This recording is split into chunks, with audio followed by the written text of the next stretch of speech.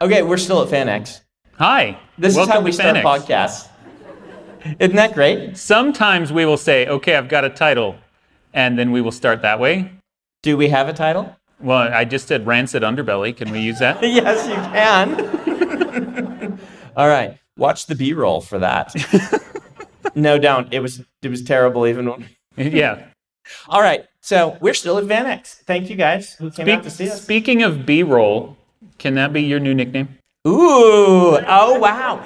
That's totally my hip-hop name. Yes. Oh man, that's a great hip-hop name. Intentionally Blank featuring B-roll and who am I? You're the egregious colon.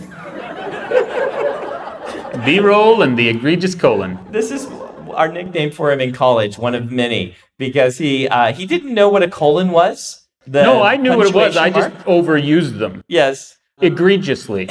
And so, actually, he basically probably only did like twice that there was a colon or whatever. But you know how things Oh, become no. memes. They were all Oh, over. okay. I would put M dashes and colons, and my sentences were structurally impossible. So we nicknamed him the egregious colon. So no longer are we ice cold and lukewarm. We are now B-roll and the B-roll egregious... and the egregious colon. Oh, man. I find that way too amusing. We need to move to another topic before I keep embarrassing myself. Dan, you have another food heist. Food heist! I do have teased another it. food heist, okay? This is actually one that you sent me from Reddit. Yep. Which means, is it one that somebody... Yeah, I pasted the username at the top of that. in the email? And so, yeah, in the email. So you can shout out the Bandicoot81. Bandicoot. Hey, Bandicoot81, thanks for sending this in. So this is an amazing food heist, actually, if I can find it. Thieves stole 25,000 pounds, meaning the dollar, not the weight, of mouthwash and gum in Lincolnshire, England. And my first thought was, back to another Mark Rosewater reference, is gum food? Yes. Is gum food? To which my answer is, I don't care. What did Mark actually say on that? Well, his answer was the kind of gleeful imp of, I will never give an answer. The argument is Okay. more interesting to me. Okay. Which is why I don't care. There's a magic card that is tougher if you're eating while you play it. And so someone asked him to rule on if gum was food. Yeah. If you have food in your mouth while you play the card, it is stronger or something. Mm-hmm. So anyway, it's two men come in a truck and they use an angle grinder to get through, and then they sneak in and they steal 25,000 pounds worth of gum and mouthwash, which I love. And here's the best detail. Of the two men visible on the footage, he said one, wearing a high-vis waistcoat, appears not to be able to use his right arm. And I don't know why I love it. It's just nice little character detail. We usually don't get that kind of stuff. Yeah. The story has a little extra. Yeah, just a little bit of mystery there inside of your mystery. They stole gum and mouthwash. Gum and mouthwash. One of our helpful audience members pointed out that what my roommate Tom was doing in our last episode, if you'll recall from that brilliant side story that I told to a side story, that he went around campus using our cards to empty vending machines, asked, is that a food heist? Does it count as a food heist if you're paying for it? It is certainly a wild misallocation of those funds. Yes. And if we were, closer than 20 years removed from leaving that university, they might be upset with us, but I don't know. I think it counts. Somewhere there's an Because accountant who's like, that explains everything. Here's the thing. The plan was put in place. He came to us with a plan. It required a team. All we had to do as that team was give him our cards. Yeah. Arguably, that was like identity theft or identity borrowing, right? Because that was there to sustain us, but we were gone. I don't think it would have been technically illegal, but I'm still going to call it a heist. A heist. It's a heist. It's just a legal heist. It's the best kind. So we're going to talk about on this episode alternate dimensions based off of my last episode. Branching points. So you guys have all probably read or seen those stories where, like, There's that one where the guy's like, if I had hit that baseball and won the baseball game, my whole life would be different. And so like an angel and or dimensional traveler shows up and is like, let's show you what your life would be like if you'd hit that baseball. And then his life sucks. And he's like, oh, I want to go back to being the loser that I was because at least I was loved, right? Right. That sort of thing. He says that in a mocking voice, and yet that is the movie. That is the whole movie. And the best one of these is Run, Lola, Run. If you've never seen that, that's a good alternate dimension. What would happen if, and you see 3 different versions of it. It's great. I thought it would be cool to talk about branching points in our lives where things could have turned out very differently for us if some little thing had happened in our lives. And I'll start because you didn't do any homework and you told me you're coming up with these on the fly. Well, he told me this idea 2 hours ago, and I've been in panels the entire time. You don't talk on the whole panel. You don't have to pay attention to what the other people say. Good point. You start yammering about something, and I'll come up with an idea. That one, didn't I? All right, first one. I'm going to DoorDash something. Anybody want anything? Yeah, actually. All right, so I became a writer late or a reader late, right? I've told this story a billion times. I won't bore you all with it. My first branching path is I have a bad English teacher instead of a good one when I'm in 8th grade. And instead of doing what she did, which is like, I can see you're not reading on grade level. I can see you're not engaging with the stuff we're doing. We're going to do a special project where you pick a book from my rack and then we just talk about it after you read it as your book report, right? Instead, you have a teacher's like, no, you must continue what we're doing. You must finish Ethan Frome and you must write an essay on that for your book report, Brandon. So instead of letting me pick a book and then have a chance to fall in love with it, I am another brick in the wall and I am forced to continue reading books about historical figures who have depressing lives and or young boys with pet dogs who die. And of course, the one in your example is Ethan Frome. Yeah. Which I'm not going to come right out and say it's the worst book ever written, because that's my Antonia.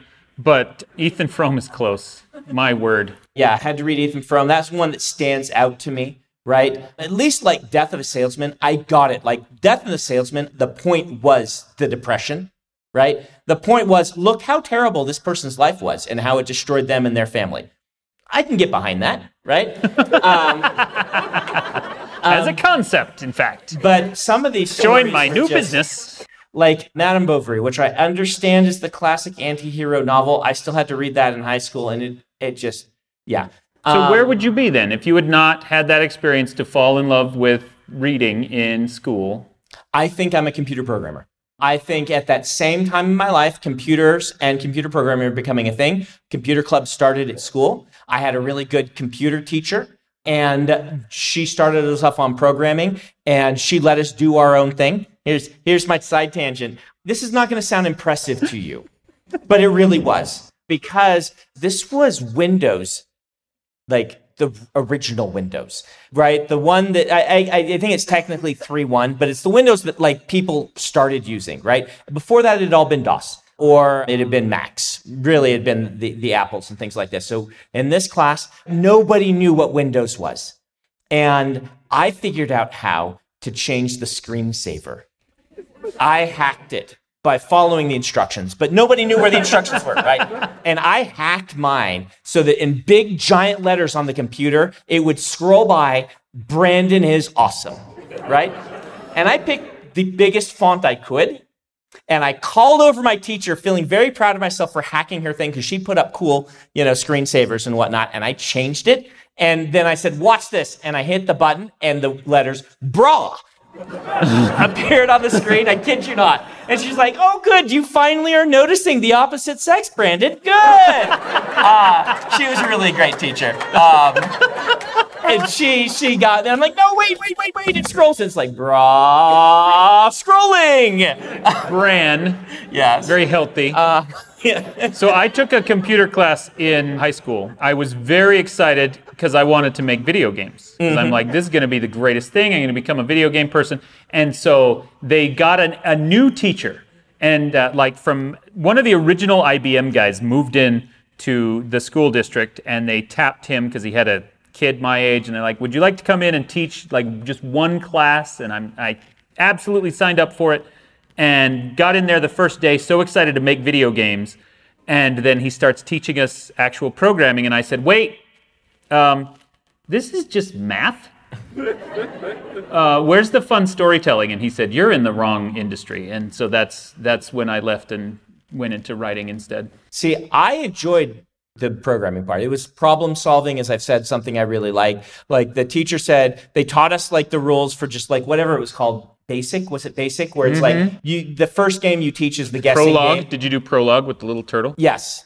But the guessing game where it's like you put in a number and then you have to program it so the computer will run through a loop when a new number is put in to say if it's higher or lower, right? Very simple game. But again, I had a really good teacher and she's like, the words you use to say if someone got it right or wrong, I mean, you can just type in whatever you want. And we thought that was the funniest crap ever, right? Like we were like, all online were like, you type in the number and be like, no, idiot, how could you choose something so low? And that was like the epitome of humor to us in like 8th grade, right? So like I was really into all of that. And even in college, when I got to college, I took a computer programming class. I think it was Pascal. It was Introduction to Object-Oriented Programming.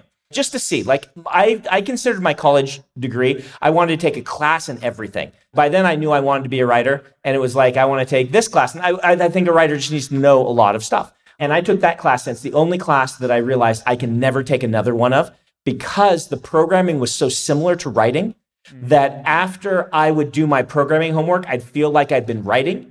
Where when I did my writing homework, I didn't, because the writing homework was writing essays, which is completely different than storytelling and is boring and dumb.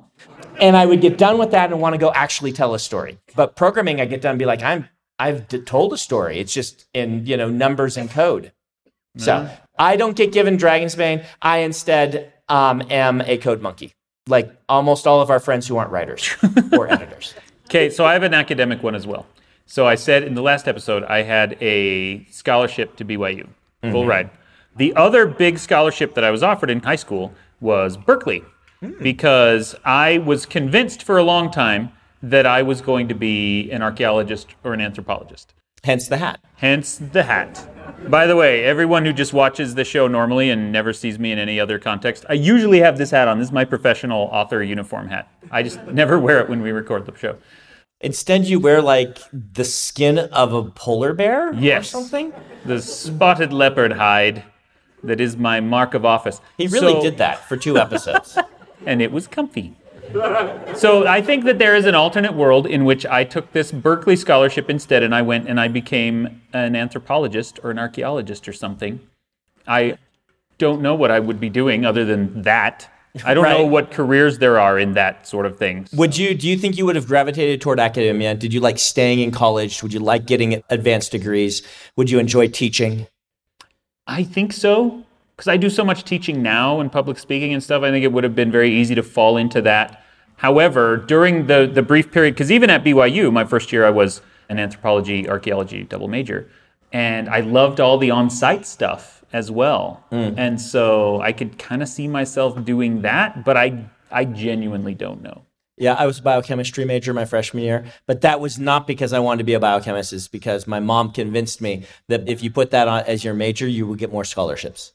My mom is a very pragmatic person we've talked about before. She's like, if you say writer, no, they're not going to give you any scholarships. No one's going to pay for you to go to school. And then the problem is, when you put biochemist on your application, I did get scholarships, which I then lost, but I did get scholarships, but they put you in the biochemistry classes. What? Who knew, right? Doesn't make any sense. She really wanted a doctor, and I was good in my science classes in high school, but no one warns you. Science in high school is all about the teacher keeping you entertained.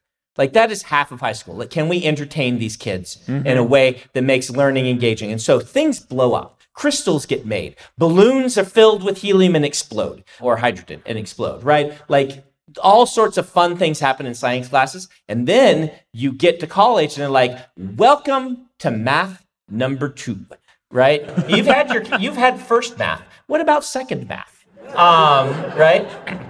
And chemistry classes are like, we're going to figure out how many moles of whatever are in this. And oh man, And they wisely, this is another wise thing. When I was a kid, I didn't understand why these classes were so hard. They wanted all the kids who would put biochemistry because of their mothers to understand what it was like to actually be a biochemist. And they wanted you to understand up front. And they were so smart because I took those classes and I'm like, you know how I said last episode? I'm like, that is what happened to me freshman year. And those classes were a big part of what caused that. Yeah. So. This is also the year where I finally got fed up with stupid essay writing, and I turned in my final in my English class as a detective novel. Well, not a novel. It was like 8,000 words. So it was like That's novelette, 50 right? pages or something like that. It was someone hunting. They'd given me an assignment that was something super boring, right? And so there was the person hunting this. I turned it into a thing where it was like, if you find the secret to, race relations on BYU's campus or something, you solve the mystery. It was... That was the only way that I could write that essay. I was so done. I had to do a research paper in one of my English classes for Persuasion by Jane Austen. And I did it as a multi-dimension thing. Oh, cool. Like I broke down the structure of it into, this is the actual plot, this is what's happening, and all the Regency stuff is just a skin thrown on top. Mm-hmm. And so the whole paper was like, what if it was in outer space instead? What if it was a fantasy novel instead? And I don't know what my teacher thought when she saw that. It's like 50 pages of Dan rewriting Persuasion fan fiction 7 different times. I'm sure we're not the only ones. I'm sure these poor, because this was the honors English class, right? Mm-hmm. And so I'm sure the honors English teacher is used to kids just having unbridled imagination and also no concept of how to actually fulfill an assignment. And so that teacher was also a very good teacher. And anyway, let's do another alternate dimension. Alternate dimension. What have you got for an alternate dimension? I still remember you, Bryce. Do you have a thing? I have an alternate dimension. You have an alternate dimension? Come on up. Let's still come on up. Alternate dimension. But you have to speak directly into Brandon's sternum. Yep. I'm actually going to give you my lapel mics. So come sit in the middle here. Hey, this is a good time for me to ask Dan, the audio man. Does my sound stupid because the mics fell off and I had to re-clip them on? Okay, good. Just on there. Mm-hmm. I get both. This is weird. This ain't no rinky-dink operation. Where do I do it? Okay. Is that yours? Well, these are both. So they're both yours. One's a backup. Oh, in case it goes. Right. Okay. Right. I guess we'll just. But now you're each talking into a different I'll wear one. the other. And we're Dan, making the life audio man, will so figure hard it out. for Dan. Ha ha, Dan. You'll still splice it in. He'll make it work. He's really smart. He has a real profession. See, now from an audio perspective, this conversation is taking place in 2 separate dimensions. Yeah, it is. Bryce, what's your alternate dimension? Oh, by the way, this is our good friend Bryce. I was in a writing group for years with Bryce until he moved away to get a real job and then have a fake job on the side as well, because you publish under Bryce Moore, right? Yes. And your newest book is called? Perfect Place to Die. Awesome. It's a cool serial killer historical, and you should all go read it. Fantastic writer, fantastic librarian, good friend. Thank you very much. So my alternate history was actually right when I got back from my mission, I took a class from Dave Wolverton that you guys were both in. Were you in that class the same time we were? I thought you always tell me this, and I always say the same thing. Weren't you in the year after? And you're like, no, I was in that year because you remember us being dumb. No. What I remember is you wearing fedoras. Yes, that's what I meant by being dumb. But I was sitting in the middle of the class, and then I remember it must have been Dan. Come in with a fedora, and I was like, well, that's not someone I'm going to talk to. So I wore one too that year. Okay, so there were 2 of you. There were 2 of us. Okay, see, and proof that I was in it. This is when fedoras weren't yet an internet meme, but they should have been. The internet just didn't exist to meme us. Now, Dan wears it well. I wore it in the dumb way. So it was probably me.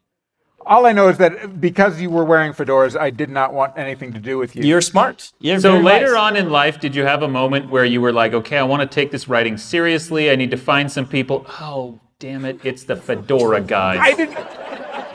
Well, number one, I became friends with Brandon before you because I don't know. And you also don't normally have a fedora on. That's true. It's author uniform. But yeah, and so then I got into writing and I also got into magic and all this other stuff. But it was like 6 or 7 years later So sometimes I wonder, I mean, if I just hadn't been prejudiced against fedora wearers, where would I be today, you know? See, that is a much larger question, though, because that one incident would have been different, and you might have made some good friends earlier.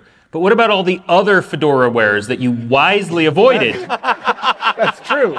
And if there were an angel that would come down and be like, well, this is what would have happened, Bryce, and, you know, I'm probably dead like 15 years ago, so... That class, I actually almost put that one on my list, but I'm like, I've already done a very writing, related one. Some of mine are writing, but they felt too similar. But that class, because we all took it from Dave Wolverton, and Dan and I formed our writing group in that. And Dan and I basically got published by helping each other through that. So the reason that I thought I was going to be an archaeologist and he thought he was going to be a biochemist or whatever is because the American educational system does not support artists. And so at some point for me, and maybe for Brandon as well, my dreams of being a writer kind of got beaten out of me.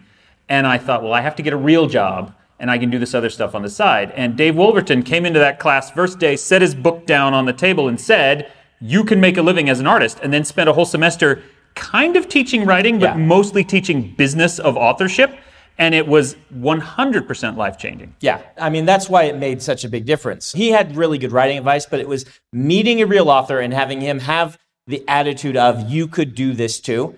And lo and behold, we did, right? Mm-hmm. Dan and I did, and there are several others. I mean, Bryce, you have become a professional novelist. It's not your full-time career, but you've published on a professional level. It's ironic, though, because Dave helped you guys decide, yes, you can do it. And this is no way a slam against Dave, but I got a B+ in the class, and I decided that was proof that I couldn't do it. I mean, I think Ben got an A, so, Yeah. And he's a programmer now. It was funny because, a couple of years later, I actually talked to Dave about it, and I was like, yeah, I got a B+, so I gave up. And he's like, I didn't know what grade to give people. It was my first time doing it. You should have come talk to me. So I should have talked to the Fedora people and actually gone up and grade grubbed, I guess. I don't know. Yeah. I was intimidated by Dave, but once I went up and said, hey, I have a question. And he's like, oh, good. And he took me to the office they designed. He's like, I never get to use this office and he sat down and he just talked forever about, it was about going to conventions and things like that. He was really there to just try to help us. And being a person who now teaches that same class, I approach the class. I say, you're all going to get A's. The program told me I could give you all A's unless you screw up. And by screwing up, I mean not turning in your assignments, right? Because nowadays, there's 200 or 300 people who apply and the top 15 get in. And I'm like, you got into the class. You already got an A, right? You already, as long as you do your work. I grade it quantitatively, not qualitatively. It's just like a checklist. It's pass-fail, basically. Okay, so speaking of Dave Wolverton, I actually have another branching point in alternate history. You ready for this? Mm-hmm. So one of the things that Dave did is he formed a little production company. And he eventually ended up doing some movie stuff for Rune Lords and things like that. But he had me and a handful of other people basically doing story pitches, and that he would then take to his Hollywood agent, and nothing ever really came of them. But one of the ones that I did, and Ben was on it, and I can't remember who else, there were 3 of us, we did a pitch that was called Death's Apprentice. And this was about a year before Dead Like Me came out. Which is an HBO show, I believe, or Showtime. Yeah, I think it was Showtime, but it was Death's Apprentice. It was our show. And I don't actually believe, and I am not claiming, that they found our pitch and stole our idea. I don't think that's true. But because we actually did an episode about this, there's a lot of kind of simultaneous generation of ideas all through Hollywood. But I would love to see an alternate history where my version of that show, instead of Brian Fuller's version of that show got made, that would be really interesting. And then I end up in TV instead of novels. So and I have a drug problem. I've got one. And I'm poor. I've got one very like that. Okay. Bryce, do you want to hang out? Do you want to go back? Whichever. Yeah, I'll take that back. We'll send you off. Okay. Yeah. But everyone go buy A Perfect Place to Die. Thanks, Dan. Thanks, Brandon. Do you have a signing today? Yeah, tomorrow. It's at tomorrow at the Printed Paper Garden? 2 o'clock tomorrow in the vendor hall at Printed Garden, whatever it's called. All right. You're going to love this one. I'm excited. So when we were all trying to break in, after we had made connections and we were actually writing on a kind of professional level, I believe. But before we broke in, something happened.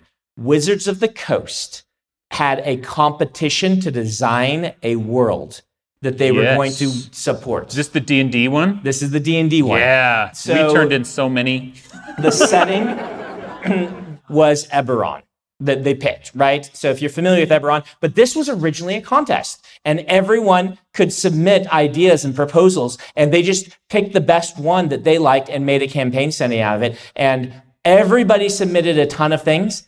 And I wrote up and did not submit one using Roshar, Stormlight Archive. Oh. Because I did the whole thing, I wrote it up, and I'm like, this just does not work as a campaign setting. I don't feel like it fits D&D. You guys, you submitted like 30, I remember, or something like that. Yeah, Eric Ehlers and I did definitely double digits. Because I was writing Way of Kings at that point. So I'd already done all the world building for the Stormlight Archive, and I almost submitted. Now, I don't think I would have gotten chosen, because I don't think it actually would have made a good D&D setting in the way they were looking for one. I still think it would make a great role-playing setting. I think we could make one. Don't get this as like me saying, I think you will eventually get a Stormlight Archive role-playing game. But I just didn't think it was what they were looking for, and so I did not submit it by the deadline, but I had it ready. So my branching point is I send it in, and they decide to pick it up. And my first publication, and indeed the Stormlight Archive, becomes a D&D campaign setting instead. Nice. So there's orcs in it now. No. Maybe, I guess maybe that's what they were looking for. Like mine didn't have orcs in it, right? And that's part of why I didn't submit it. Like the one they picked is a different flavor of D&D, not a completely wacky new thing with giant craps. So in this alternate version of history, you become a game designer. I become a game designer. You move up to Renton. Yep. Work at D&D for a couple decades. Like the Eberron guy who eventually just went solo, did some stuff with Wizards of the Coast. Keith Baker. Yeah. So in this alternate version where your thing got picked, Keith Baker now is a multi-millionaire, super-selling fantasy novelist. Yes. You switch places with him. Writing campaign settings and things like that. Yes. Nice. I like this one. Yeah, I've often wondered. Like that's one I've wondered. I'm like, what would have happened if that would have gotten picked? Stormlight Archive would have, like, I think I may have still written the books, but they would have been deeply D&D influenced instead. Maybe I wouldn't have even written the books. Maybe I would have been like, Wizards owns this IP, right? Like maybe I wouldn't have committed to it. It knocks a huge pillar out of the Cosmere. Yeah. Yeah, that would be interesting because, like if you imagine all the Stormlight books coming out, but like as, right for hire stuff for an IP owned by Wizards of the Coast, and they're all 70,000 words. Yep, they're 1/4 the size. Mass markets. That would be great. I would love to see that. All right, do you want me to do another one, or do you have another one? Well, I'll just say I several different times have applied for work at Wizards of the Coast, and on 3 different occasions have tried to write for them. And every time they're like, okay, this is great, we're going to do a thing. I was going to write a magic novel one time. They were going to do one of my novels. More recently, I wrote this big thing for Magic again. And then every time something has stepped in and ruined it. So like they brought me in to do some magic novels years ago. I want to say this was 10 or 12 years ago. And I had some really cool pitches that I still think would be great. And then at the last minute, Hasbro pulled their entire publishing thing. They've done that multiple times. Yeah, so they're like, we were to the point of negotiating a contract, and then all of a sudden they're like, well, we no longer have money for you, or for me, I've been fired. Thank you very much for your ideas, but this will never happen. And that's happened 3 times. And you finished one of them. You actually wrote something. Yeah, the most recent one, I don't even know how much I'm allowed to talk about it, but I wrote an Elspeth story to kick off the brand new arc with the brand new Ravnica set, Theros set, when that came out. And it remains unpublished for some other separate things behind the scenes. It's really good. I want you all to read it sometime. It's so good. Yeah. It's kind of heartbreaking because I can't say 100%, but I can say with 90% certainty, what keeps happening is suits at Hasbro look at what books actually make, and then they're like, wait a minute, why are we doing this? Because books are an extremely low margin business, fraught with problems and things like this. And, it's like paperbacks sell for like $10 and they make very little off of them. And I'm sure they get someone who really likes storytelling and understands that, building the lore of the worlds is really good for the games. And, some really cool things have come from this. Like storytelling for these big companies is R&D, right? I'm sure they're happy they have Drizzt. But Drizzt can only exist if they're doing R&D and seeing what takes off. And so you get people with foresight who build up the program. Then that person happens in executive sort of stuff, moves on to another job. Someone comes in, looks at it and says, well, why are we publishing anything other than Drizzt? And then cancels the rest of the entire line. And this just happens all the time. It happens in publishing. Big publishing houses, a new executive comes in and says, why are we publishing anyone other than the bestsellers? Why do we have where do you think the bestsellers come from? Right? I am the best-selling author at Tor. Elantris was not the best-selling book that Tor published that year. It was solidly bottom of the mid-list, right? But people without foresight come in and they're like, oh, get rid of our R&D team and we'll just keep selling the product that we have. And it's not just R&D. The really brilliant thing somebody did at Wizards, I want to say 2 or 3 years ago, is they stepped in and said, hey, this promotional budget, this ad budget, we could buy authors so much more cheaply than we can buy any of this other stuff. And so they started using the ad budget to just pay authors to write really good fiction. And they had some phenomenal fiction come out from big-name real authors, and it was all just part of the promotion stuff. And it was fantastic promotion until such time as some executive is like, wait, this isn't promotion, this is publishing, and publishing is dumb. We're not going to do it. Well, what they actually do is we're going to do a novel now, and it has to make money. And if it doesn't make money, we pull the plug on everything. And then all the stress goes on making that novel work. And guess what? It's really hard to work on novels that tie into Magic products because they start the product 5 years earlier, brainstorm their story, and are changing it all the way along. It's why movie novelizations are so hard, is because up until the final cut of the movie, not just filming, until the edit is done, they don't know what the story is going to be, right? And it's even worse in Magic. They're redesigning the cards, taking out cards, adding characters, taking away characters, and they're so either the novelist has to be able to do it in 2 months and have a print book out, or they start early and then have to revise it,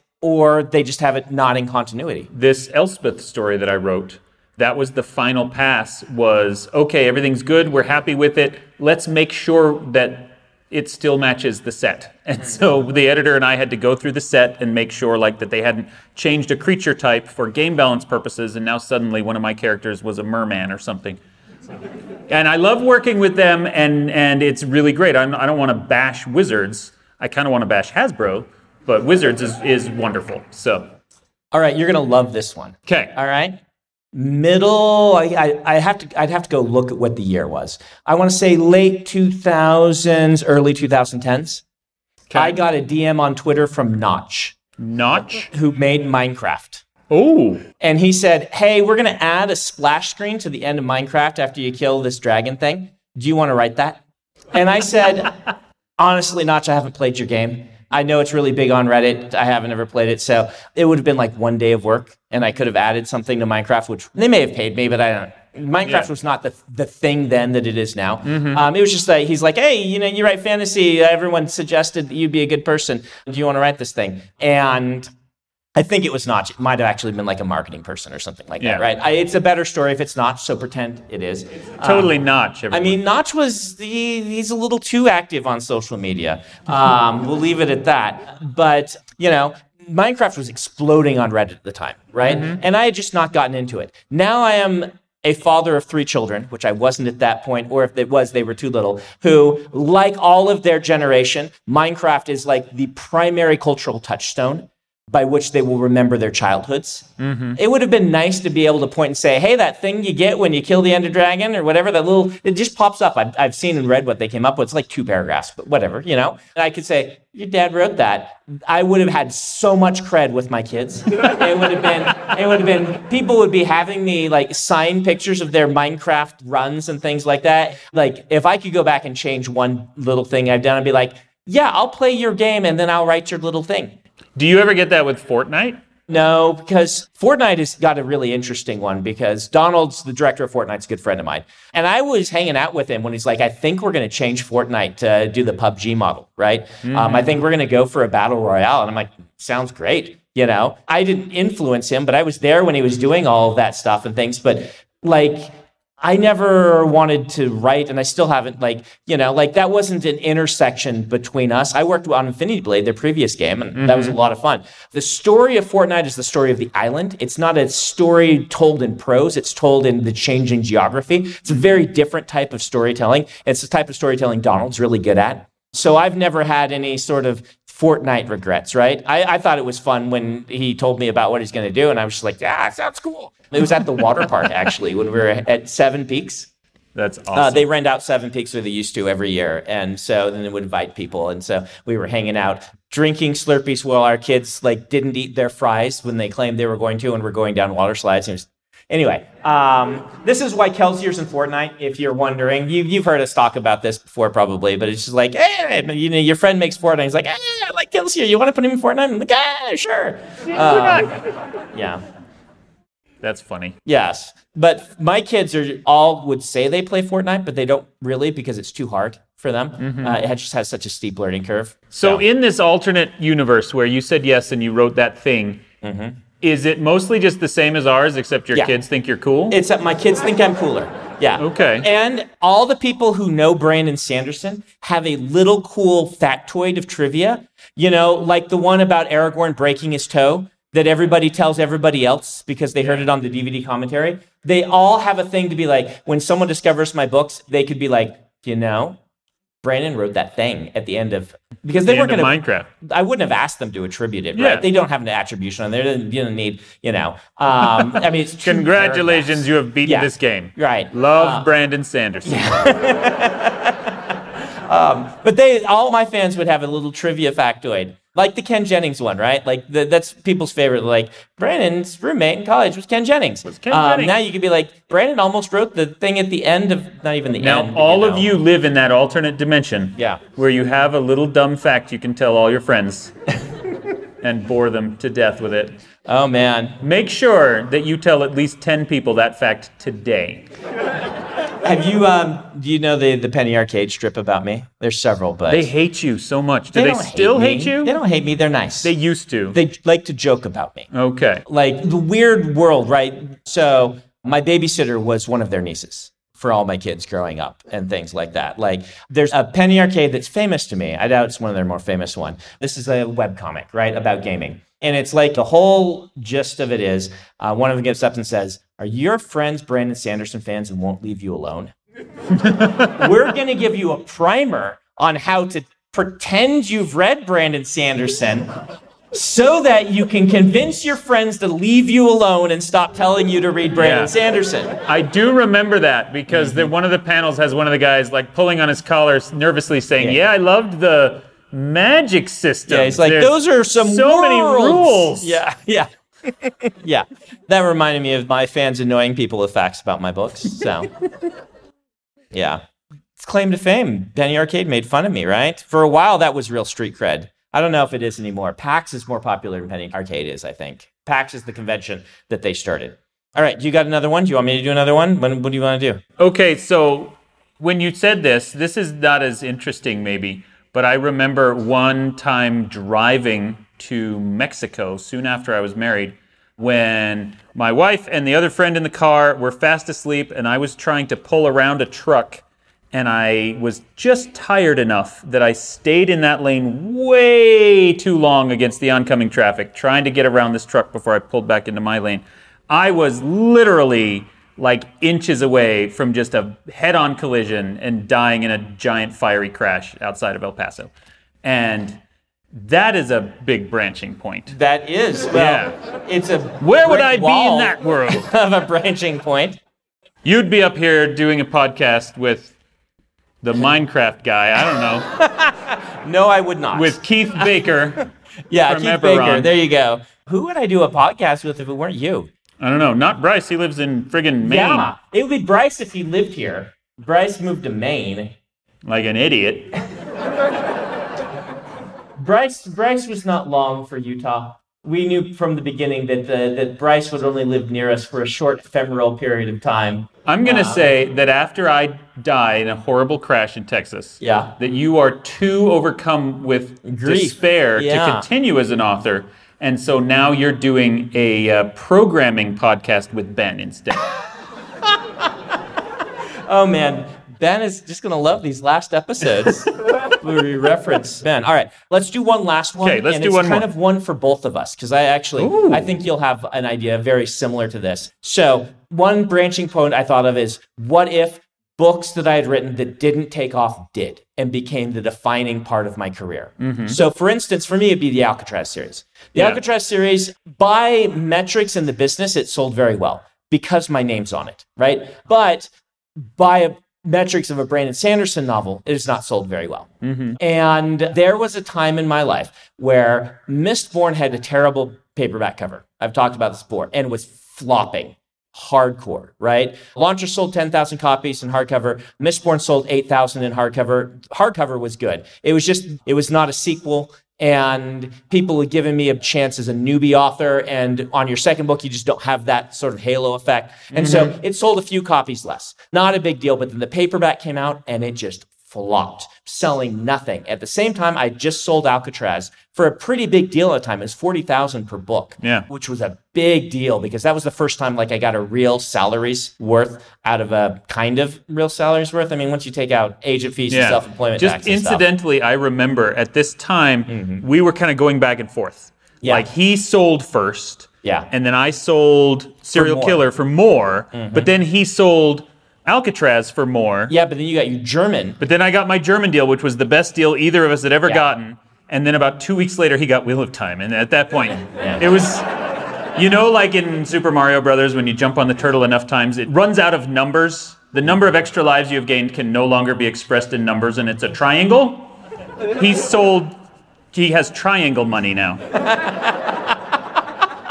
So there's no longer a competition between us. But anyway, continue with your tale. Well, I think there's a world where we don't convince Tor to repackage. It's a dark dimension. And Mistborn dies on the vine. They don't even publish the third book because sometimes that happens. And Alcatraz takes off, and I am a middle grade author. And you're now middle grade. And I can imagine Night of Blacker Darkness selling and taking off, or even, your epic fantasy, the Tivneri book. Maybe. I think the more plausible one for me is actually more recent because I had a trilogy flop, my Cyberpunk series, the third book, Active Memory. Which is really good, by the way. Great, but it was not a good fit for Harper-Teen. They didn't really know what to do with it, and it sold very poorly. And the third book is a huge, huge flop that kind of tanked my career, and I could not sell a manuscript for 3 or 4 years. One of the books that I have finally managed to sell recently is Ghost Station, which is a just straight historical Cold War spy novel. It's not science fiction or fantasy or anything. And the zero-G stuff and the other stuff that I do has kept me in spec fic as a genre. But I would love to see the alternate version where I just go into historical thrillers or spy novels. I think you'd be really good at it. So well, thank you. Ghost Station is my least read book by a significant margin. No one's even heard of it. You should all go read it. It's Audible exclusive, and it's amazing. But yeah, if that had taken off instead of zero-G, and I was known for thrillers and historicals instead of for the middle grade science fiction, that would be a very interesting, different version of reality. I just realized we haven't named our podcast at all this episode. Hey, Bryce, name our podcast. Mistborn Llama. Mistborn Llama, the podcast. You Mistborn wearing your Llama. Mistborn Llama shirt? You are. This was our writing group in college, Bryce. You were also wearing a Mistborn Llama shirt yesterday. Hey, I bought him years ago. Listen, man, there's 2 of us on the show. You don't wear his shirt twice. You wear his shirt and my shirt. There we go. He's got an I'm not a serial killer mask. That's what we like to see. $15, but the peace of mind it gives to everyone else in the elevator is priceless. Thank you, FanX audience. You guys have been awesome. Yeah, you may make noise. That is good. Thank you. No, don't cut it. Don't cut it yet. We have to give our outro. The guys are looking. How is that, Ben? I think the true ideal name for our podcast is Jokes That Are Only Funny to Us.